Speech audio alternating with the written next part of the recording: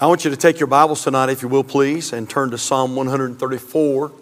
I know that there were people that were a little antsy about coming out tonight just because of the forecast and those kind of things. And like I said, we've checked it. It's supposed to stay. We're supposed to stay way safe until late tonight, probably up in the morning. And so I think we're going to be okay. But I think we're going to let you out here a little earlier than we normally would. So anyway, Psalm 134 in your Bibles, and when you find your place, if you'll stand with us tonight out of respect for the reading of God's Word. The last two Wednesday nights, of course, we were online as we were trying to sort of let them get the floor finished. And so this is the first Wednesday night that we've been back together in 3 weeks. And of course, if you've been a part of the live stream, we've been talking about public worship, understanding the wonderful way of public worship. And I want to be sure that I finish that. And I don't think we're going to finish it tonight. We're just going to really just hit one nail tonight. But I want to go a little further with that subject tonight if I could. Psalm 134, we're using this as sort of a jumping board to get into that. And so Psalm 134 and verse number 1 says, "Behold, bless ye the Lord, all ye servants of the Lord, which by night stand in the house of the Lord. Lift up your hands in the sanctuary and bless the Lord. The Lord that made heaven and earth, bless thee out of Zion." And then if you want to, turn back, if you will, to Psalm 122. This is also a song of degrees. Psalm 122, verse number 1. "And the psalmist said, I was glad when they said unto me, let us go into the house of the Lord." And then turn back over, if you will, to Psalm 127. Again, this is a song of degrees. Psalm 127 and verse number 1, the psalmist said, "Except the Lord build the house, they labor in vain that build it. Except the Lord keep the city, the watchman waketh but in vain." And you may be seated tonight. And I'm going to pray quickly, and then we're going to jump right in the Bible study. We'll take 2 or 3 minutes and review, and then we'll get right into some brand new material tonight. And I hope that this will be a blessing to you. And understanding the wonderful way of public worship. By the way, it is wonderful. It is wonderful. And I'm so glad that I get to be a part of something like this. Honestly, it's wonderful. The way God has it all orchestrated and set up, man, it's just a blessing. It's a blessing. Every time I get the opportunity to walk into this place, it's a blessing. And it's not always this place. Man, I enjoy worshiping with other churches, and God is so faithful to meet with us. But I want to talk to you about understanding that and why it's so important, and why we put so much emphasis upon it, and why we can't afford to get away from it, even with all this COVID thing that's going on. And I understand there's not a one size fits all. I understand that, and we're not criticizing anybody. Some of our folk that are watching by way of live stream tonight have health issues and health concerns. I get it. I understand all of that. But I would say this, that when this thing is out of here, people better get back to the house of God, because we need it. We need public worship. And I am so thankful. And these guys do a fabulous job. And I'm so thankful. And I appreciate Calvary investing in these more expensive cameras and all these things that you're doing to try to take the live stream to the next level. Thankful for that. I'm thankful for Countdown to Courage and these other things that these other men are doing on the air. But there's nothing that's going to take the place of meeting together for public worship. And so I want to talk just a little bit about that tonight. Let's pray and we'll jump into this. Father, thank you for the privilege to be here tonight. And Lord, thank you for our Calvary family and for all of those, Lord, that are with us this evening. Those that are visiting tonight, we're so glad to have them in the Lord's house. And then, Lord, those that are watching by way of live stream and those that are visiting by way of live stream tonight, Lord, we're so glad to have them this evening. Lord, thank you for bringing the nuns our way. And God, what a blessing. Lord, they've been such a great addition to the service tonight. And we thank you for that. Father, give us an understanding now of why we worship and why it's so wonderful. and why we do what we do. Lord, it's not by accident. It's not by coincidence. Lord, so many of the things that we incorporate into the service are on purpose. And so I pray that you'll give us a greater understanding of those things tonight. Fill us with the Holy Spirit and speak through us tonight. And Lord, I pray that Christ will receive honor and praise and glory from all that's done. And Lord, if there may be any here tonight or any watching by way of live stream that don't know Christ, I pray tonight will be the night that they'll find their way to the Savior. Lord, encourage us, help us, glorify your Son, please. We love you and praise you. In Jesus' name we pray, and for His sake. And all God's people said, amen. And we've been using the songs of degrees sort of as a jumping board to get into this study. And you remember we said that the songs of degrees were psalms that the Hebrew people sang as they were on their track up to Jerusalem.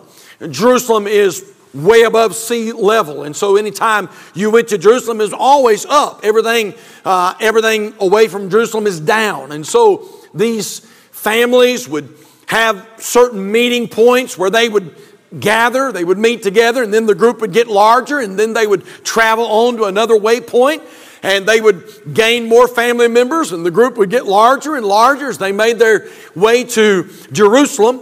And as they're on their way to the great city, they're singing these songs of degrees. As they come to a higher degree, they would sing another psalm, and a higher degree, they would sing another psalm. And so that's why they're called songs of degrees. And we find here some great lessons concerning worship, public worship, and they use these psalms in their public worship as they would make their way to the city of Jerusalem. Now, there were several things that we're talking about that are included in biblical public worship. And if you've been a part of the live stream, of course, you have saw some of these things. Number one, we said that public worship included music and melody. It included music and melody. We said in God's plan of worship that music has always been hugely important. Now, there are several different reasons. We said, number one here, that music can affect your memory, and it certainly does.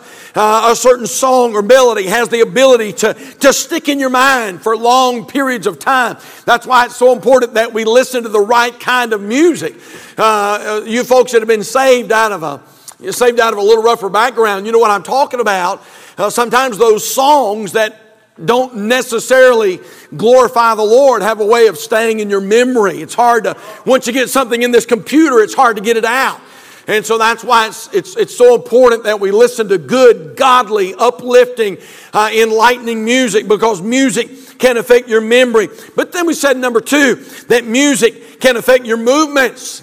Music has power, and music can affect your movements. Then we said also that music can affect your mood. It has a way of making you feel happy. It has a way of making you feel sad.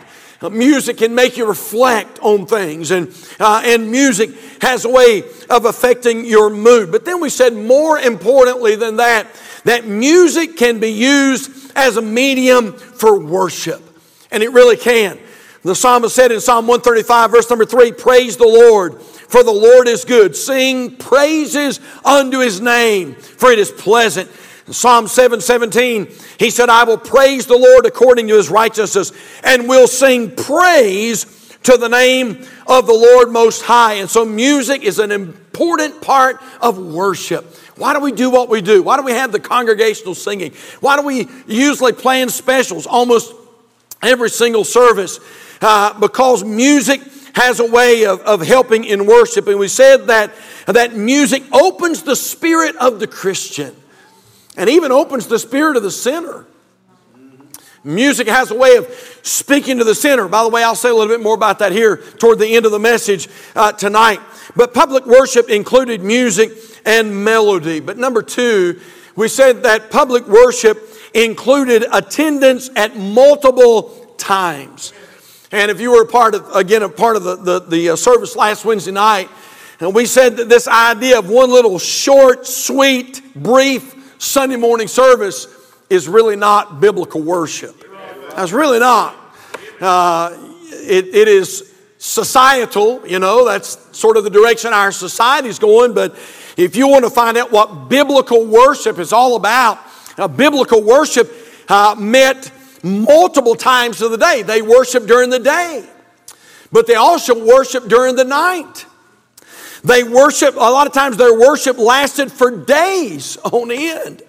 Their worship lasted for extended periods of times. We took some time to show you last week about one service that went to midnight. In fact, it not only went to midnight, it went all night long. All night long.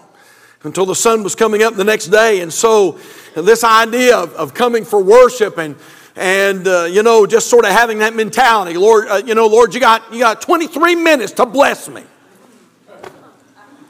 And I just want to remind us that the Lord doesn't work on our time schedule. And I say that a little facetiously tonight, but the truth of the matter is a lot of churches, it's pretty cut and dry. They know exactly when they're getting in. They know exactly when they're getting out. And it's, and if the preacher goes over 30 seconds, people are already looking at their clocks and wanting to know, when are we getting out? And I said last Wednesday night, man, when you come, don't come to get out, come to get in. And man, come expecting something when you walk through those doors. Man, come with a spirit of anticipation. I wonder what God's going to do tonight. I wonder how the Lord's going to speak to my heart tonight. I wonder how the Lord's going to work on me. And so we come with a spirit of anticipation. And so public worship included multiple times of the day. But I want to talk to you about this subject tonight. How about this? Number 3, we notice that public worship included a message from God's man. Public worship included a message from God's man. In Psalm chapter 40, verse 9, the psalmist said, I have preached righteousness in the great congregation. Lo, I have not refrained my lips. O Lord, thou knowest. Paul is writing his letter to Titus. In Titus 1 and verse number 3, he said, but hath in due times manifested his word through preaching, which is committed unto me according to the commandment of God our Savior. In Acts chapter 20, verses 27 and 28, the Apostle Paul is speaking to the elders. And he said this to the elders, for I have not shunned to declare unto you all the counsel of God. Take heed therefore unto yourselves and to all the flock over the which the Holy Ghost hath made you overseers, to feed the church of God, which he hath purchased with his own blood. May I remind us tonight what the Apostle Peter said in 1 Peter chapter 5 and verse number 1. The elders which are among you I exhort, who am also an elder and a witness of the sufferings of Christ, and also a partaker of the glory that shall be revealed. Feed the flock of God, which is among you, taking the oversight thereof, not by constraint, but willingly, not for filthy lucre, but of a ready mind. And so the preaching of the Word of God ought to be a big part of our public worship service. The Apostle Paul's dying word, his dying word was an admonition for preaching. As he wrote to younger Timothy in 2 Timothy 4, verse number 1, Paul said, I charge thee before God and the Lord Jesus Christ, who shall judge the quick and the dead at his appearing and his kingdom. In verse number 2, he's talking to Timothy and he said, Timothy, preach the word. Preach the word, Timothy. My time is almost done. Nero's about to take my head. But he said, Timothy, as you're going to Ephesus to pastor that church, he said, young man, be sure that you preach the word. Be instant in season, out of season, reprove, rebuke, exhort with all long suffering and doctrine. Amen. Preaching. Now I want to talk to you a little bit about preaching tonight. Amen. And specifically, why is it's important to have preaching as a part of the worship service? Why do we have preaching? Well, it's a Baptist thing. It's not a Baptist thing. It's a Bible thing. Why do we have preaching? Well, it's just what we've always done. No, it's a biblical thing. Preaching is a biblical part of worship. And so why is it important to have preaching as a part of the public worship service? Several things tonight. Number 1, we find this, that preaching exhibits the power of God. Now take your Bibles tonight, if you will, please. And we're going to use our Bibles considerably tonight. So I want you to turn over to 1 Corinthians chapter 1, if you would tonight. 1 Corinthians in your New Testament, 1 Corinthians chapter number 1. And the Apostle Paul here, under inspiration of the Holy Spirit, is talking about preaching. And notice what he says in 1 Corinthians chapter number 1 and verse number 18. Paul says to this church, "For the preaching of the cross is to them that perish foolishness." And it is, isn't it? It is. You know what the world thinks about preaching? They think it's the dumbest thing ever. They think that preaching is prehistoric. Preaching is something that they used to do a long, long time ago, and those men get up there and they preach like they do, and man, it's foolish. And the truth of the matter is, the Holy Spirit said that's what they'd say. For the preaching of the cross is to them that perish foolishness, but unto us which are saved, it is the what? It is the power of God. It is the power of God. Preaching is the power of God. I love that word, power. It's the Greek word dynamis. It means a force. It means power. It means strength. In other words, the right kind of preaching gives the Christian force to go on. It gives the Christian strength to move forward. I wrote this down. Preaching motivates the Christian to go forward for the glory of God. But how about this? Preaching motivates the Christians to stop for the glory of God. Sometimes preaching motivates you to stop certain things. To stop talking a certain way. To stop going to certain places. To stop looking at certain things. Power-packed preaching, and it does. Power-packed preaching has the ability to make a difference and to move the Christian past certain obstacles. Listen, preaching in the power of the Holy Spirit can accomplish things that other things cannot. Dynamis. It's the power of God. Dynamis. We get a word from that. It's called dynamite. And several months ago, my wife and I were watching this program about extreme rescues. And there were these fellas who went down in this cave. I'm talking down in this cave. They were way down. Church, I mean, they were so far off the radar. It was crazy. I don't know why anybody would want to do something like that. But anyway, they're down in this cave, and they're showing a diagram of just how far back in the earth that they are. And they're way, way back there, and they're climbing through these crevasses and these cracks of the rock. And anyway, they get way down in there, and a rock comes loose from the cave ceiling, and it hits one of the team in the back, and it breaks his back. So one of the other team members has to climb all the way back out. He has to get word to the emergency personnel, and so they have to fly him with a helicopter. They have to fly him up there, and then it takes them hours to get down to where the guy is, where his back is broken. They finally get down there to him. They take a doctor with them. They examine him. His back is broken.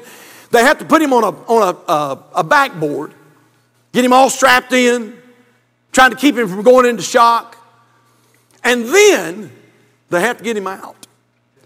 Well, because of the way the cave is, it's crooked and one man can hardly fit through there because that backboard won't bend. It's not flexible. They're having an awful time. They pull him up so far, but that backboard won't work its way through those cracks. And so literally they spent hours and hours down there trying to get him out, and they just can't get him out. They're down there with hammers and chisels. They're hammering on those rocks trying to make a way, and that doesn't work. And finally they say, we're going to have to do something drastic. This guy's going to die. And so they call in some other specialists, and they bring in the dynamite. They crawl down in this crevasse, and they begin to drill in these rocks, and they set off that dynamite, and they blow it out of the way here, and they go up a little further, and they blow it out of the way there, and little by little, almost, I think 24 hours later, they're finally able to pull this guy up out of the cave. But my point is this: they cleared the obstacles by using that dynamite. By that dynamite removed the obstacles out of the way so that man could ascend, so he could go to a higher place in his life. Did you know that's exactly what preaching does? You know, that's exactly why people need to get back to the house of God. And I know a lot of times they feel like, well, I don't need that. Yes, you need it more than you know you need it. And listen, what drugs cannot do and what alcohol cannot do, preaching, Spirit-filled preaching can do. You understand tonight that one of the reasons that so many lives were changed in the early church is because there was Spirit-filled, powerful preaching that was a part of their worship. Can you take your Bibles and turn back to the book of Acts with me? Acts chapter 4. And look, if you will, please, at verse number 33. Acts chapter 4 and verse number 33. And how many know that when the apostles, here we are in the early church, the apostles, God is blessing them, they're doing miracles. Literally thousands are being saved, lives are being changed. The church is exploding with growth. It's going from addition to multiplication. And God is doing something very, very supernatural here. Look at Acts chapter 4, verse number 33. The Bible says, and with great, what's the word? Power. By the way, it's the same exact word we just read in 1 Corinthians chapter 1. And with great power, dynamis, gave the apostles witness of the resurrection of the Lord Jesus, and great grace was upon them all. Now, you'll forgive me, but I get excited over word studies. The Bible says, and with great power gave the apostles witness of the resurrection of the Lord Jesus. Great. I went back and looked that up. It's the Greek word megas. M-E-G-A-S is how we would spell that Greek word. We get a word from that. It's called mega. Mega. You ever got something that was mega? You ever got a mega Slurpee? Come on now, yeah. You ever got a mega cheeseburger? Come on, can I get a witness tonight? Mega. We get that word. That's where that word comes from. It means great. The Bible says with great power, that mega power, that dynamite, that dynamis, powerful preaching brings about change. I read a story this week about a fellow by the name of John Knox. John Knox. This article said this: God used John Knox to bring about a great reformation in Scotland. Although Knox had been imprisoned and enslaved, and though he was often infirm and under threat of persecution, he consistently lived out his theology, believing that, quote, one man with God is always in the majority. As such, the prayers of one man heard at the throne of God were a threat to the throne of Scotland. During the time of the 16th century Scottish Reformation, Knox's ministry of preaching and prayer were so well known that the Roman Catholic Mary, Queen of Scots, is reputed to have said, I fear the prayers of John Knox more than all the assembled armies of Europe. I fear the prayers of John Knox more than all the assembled armies of Europe. Preaching. Man, there's power in preaching.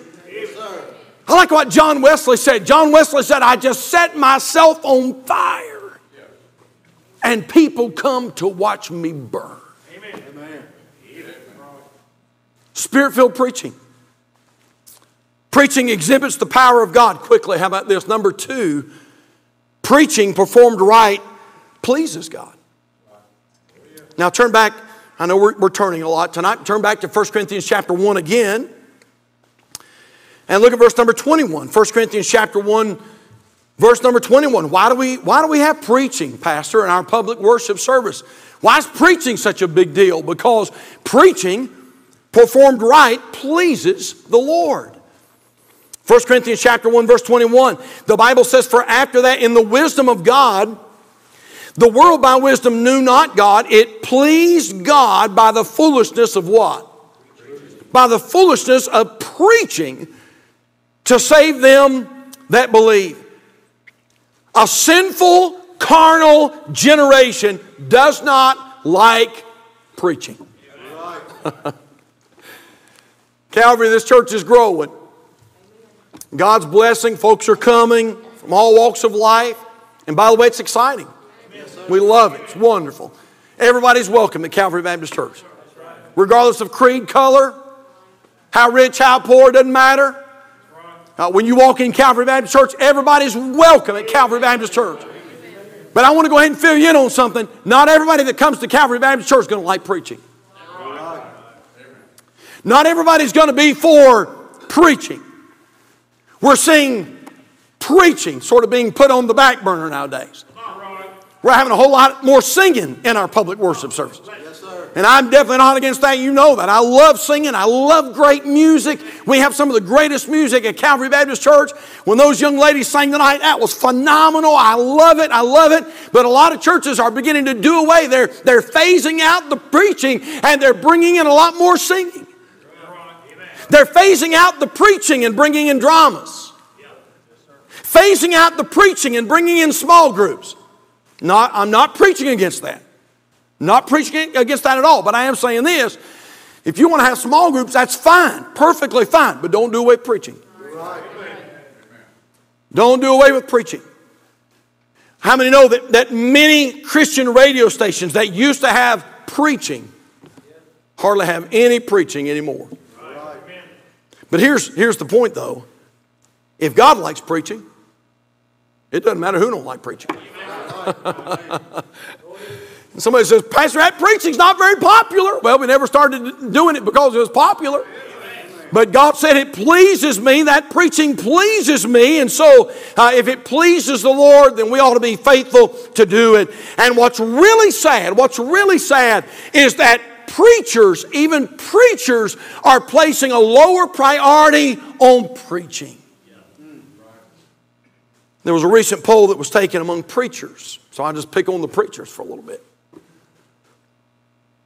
And they were talking to the preachers about the different duties that take place in the local church.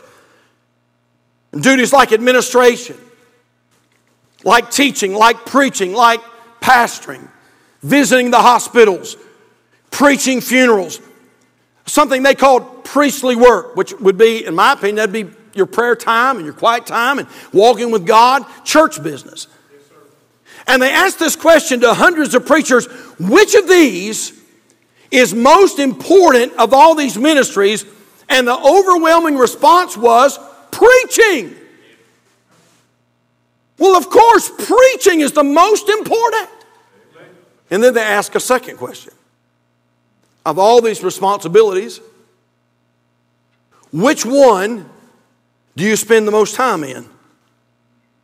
And the overwhelming answer was administration.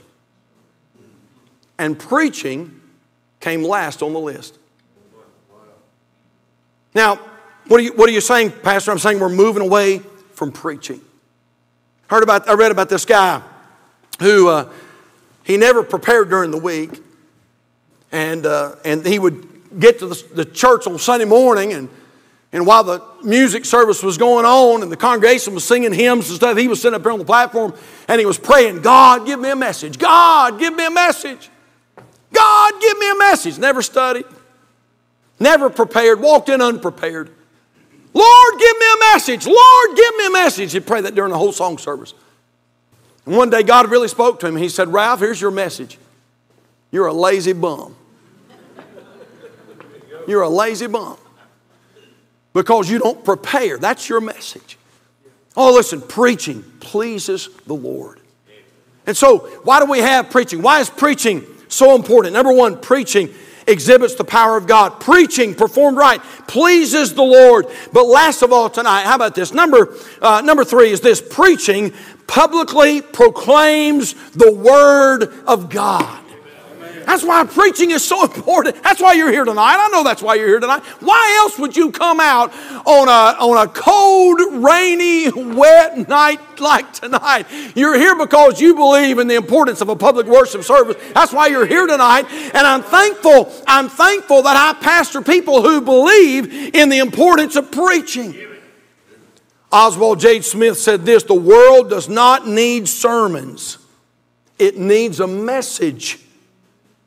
You can go to seminary and learn how to preach sermons, but you'll have to go to God to get a message.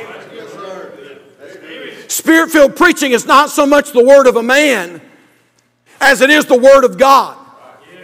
Another person said it like this: some preachers preach longhorn sermons, a point here and a point there, and a lot of bull in between. Boy, that's true, isn't it? Preaching publicly proclaims the Word of God. I want to answer a question for you tonight. And here's the question: how can you tell the difference in a sermon and a message that proclaims God's Word? I'm going to show you how you can do it tonight.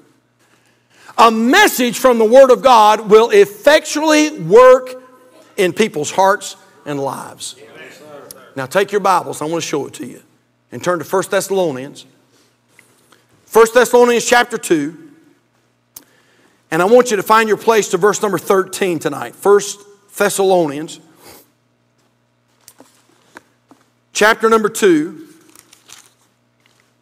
And look at verse number 13. This is wonderful. Notice what the Apostle Paul says to the church of Thessalonica. Verse number 13, he said, "For this cause also thank we God without ceasing, because when ye received the word of God, ye heard of us, ye received it not as the word of men, but as it is in truth the word of God." Look at the last line. "Which effectually worketh also in you that believe." You know why this world's not being changed? You know why so many people can walk into churches Sunday after Sunday after Sunday? They walk in one way and they leave the same way. They heard a sermon, but that's all they heard. They heard a sermon, but they never heard a message. They heard an outline, but they never heard a word from the Lord. And whenever you go to the right kind of church and you hear the right kind of preaching, that preaching will have an effect. That preaching will work on your life. Preaching changes things. Preaching changes people. Preaching changes lives. Preaching affects homes. Preaching directs marriages. Preaching will divert the sinner from hell. That's what preaching will do. Now this is old school. John Wesley, that well-known evangelist, Methodist evangelist, said that he would go to his young men who he sent out to preach. He would get those young men together and he would ask his young preacher boys 2 questions. He would say, number 1, has anyone been converted? Number 2, did anyone get mad? And if his preacher boys said no, John Wesley would say, I'm not saying I'm do this, I'm just telling you what John Wesley said. John Wesley said, I don't believe you're called to preach. You probably need to find another line of work. And they said that John Wesley would send them on their way. Because he said, when the Holy Ghost convicts of sin, people are either converted or they don't like it and they get mad. But you can guarantee this: preaching proclaims the Word of God. Yes, sir. Man, I love reading and hearing these stories. The Billy Graham evangelistic team was holding a crusade in London, England. Wembley. They were in a big stadium called Earl's Court. And God was doing great things. People were coming and getting saved, and hearts were being touched, and this was something sort of new for London. And so the reporters, of course, because there were thousands that were coming to the meeting, many of the press came out, and the press would be in the service, and they would see these people walking the aisles by the droves, receiving Christ as Savior. And so the press began to print articles, and in these articles they said this. They said the only reason these people are walking these aisles and the only reason these people are being saved is because of that song, Just As I Am. And that was the theme song that the Billy Graham Crusade used for years and years. And they would get up there, Cliff Barrows would get up there and lead, and they would sing that song, Just As I Am, without one plea, but that thy blood was shed for me. And they would do stanza after stanza, and people would literally flood the altar. And the reporter said the only reason those people are coming is because of that song, Just As I Am. It sort of pulls on their heartstrings, and that's why folks are coming. So Billy Graham and Cliff Barrows got together. And Billy Graham said, Cliff, I don't want any music tomorrow night. During the invitation, no music. They had never done that before.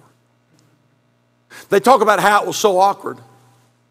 In fact, there were several minutes that passed, maybe 10 to 15 minutes passed, and no one came. And then all of a sudden, one seat squeaked, and a sinner got up and began to walk the aisle, and then another, and then another, and then another.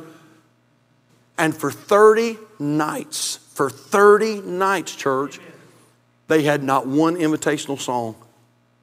And 40,000 people walked the aisle and gave their heart to Jesus Christ. In fact, they said at the end of that 30 nights, the reporter said, bring back Just As I Am. The silence is killing us. You say, Pastor, what would convince those people to come? Preaching. Preaching that publicly proclaims the Word of God. Amen. Why? Spirit-filled preaching will do something that other things cannot do. It was Alexis Tocqueville, the French historian, who said this when he came to America. He said, I sought for the greatness and genius of America in her commodious harbors and her ample rivers, and it was not there. In her fertile fields and boundless forests, and it was not there. In her rich mines and her vast world commerce, and it was not there. In her democratic Congress and her matchless Constitution, and it was not there. And Tocqueville said, not until I went into the churches of America and heard her pulpits flame with righteousness did I understand the secret of her genius and power. America is great because she is good. And if America ever ceases to be good, she will cease to be great. Wow. Preaching. It's why preaching is such a big deal at Calvary Baptist Church. Because the preaching of God's Word publicly proclaims the message of the Lord. Thanks for being a congregation that loves preaching. I mean that. Let's bow our heads tonight. Father, thank you for this time we've had together tonight. Thank you for teaching us something this evening. Lord, why do we do what we do? Why are we a part of a church like this, a service like this? Why, Lord, why do we want to be a part of a service where it's lively and upbeat, encouraging? The music's not dead. The music is alive. Lord, the music works in your heart. Lord, why do we want to be a part of a church where we not only meet, but we meet often? Sunday morning, Sunday night, Wednesday night, conferences, revivals, prayer meetings. Lord, because it's biblical. And Lord, thank you for allowing us to be a part of a ministry like this where preaching is such an important part of the service. Father, this is what I pray tonight. That you'll help every one of us to have this attitude. Lord, would you help me to be open to the preaching of God's Word? Lord, every time I walk into this place, Heavenly Father, would you speak to my heart? It's not my brother, not my sister, but it's me, oh Lord. God, every time I walk into Calvary Baptist Church, would you give our preacher a message? Or that one that's standing behind the pulpit that day, would you give them a message? And Lord, would you speak to my heart? Lord, use that dynamis to blow some things out of my life, to remove some obstacles, to take me to greater heights. God, I pray that you'd do it. Lord, I pray that you'll bless in this invitation. Lord, it could be there's somebody watching tonight that doesn't know they're on their way to heaven. Lord, tonight, would you speak to their heart and let them know they're a sinner in need of a Savior? For all have sinned and come short of the glory of God. Lord, because of that sin, there's a penalty that we must pay. For the wages of sin is death, but the gift of God is eternal life through Jesus Christ our Lord. And Heavenly Father, would you help them to realize that if they die in their sin, that they'll spend eternity in a Christless hell, separated from God. But Lord, help them to realize that you love them so much that you gave your only Son for them. Romans chapter 5 verse 8, but God commendeth His love toward us, in that while we were yet sinners, Christ died for us. And Lord, He not only died and was buried, but He rose again. And Father, would you help them to realize that Jesus did all of that to pay the penalty for their sin. Romans chapter 10 verse 13 says, for whosoever shall call upon the name of the Lord shall be saved.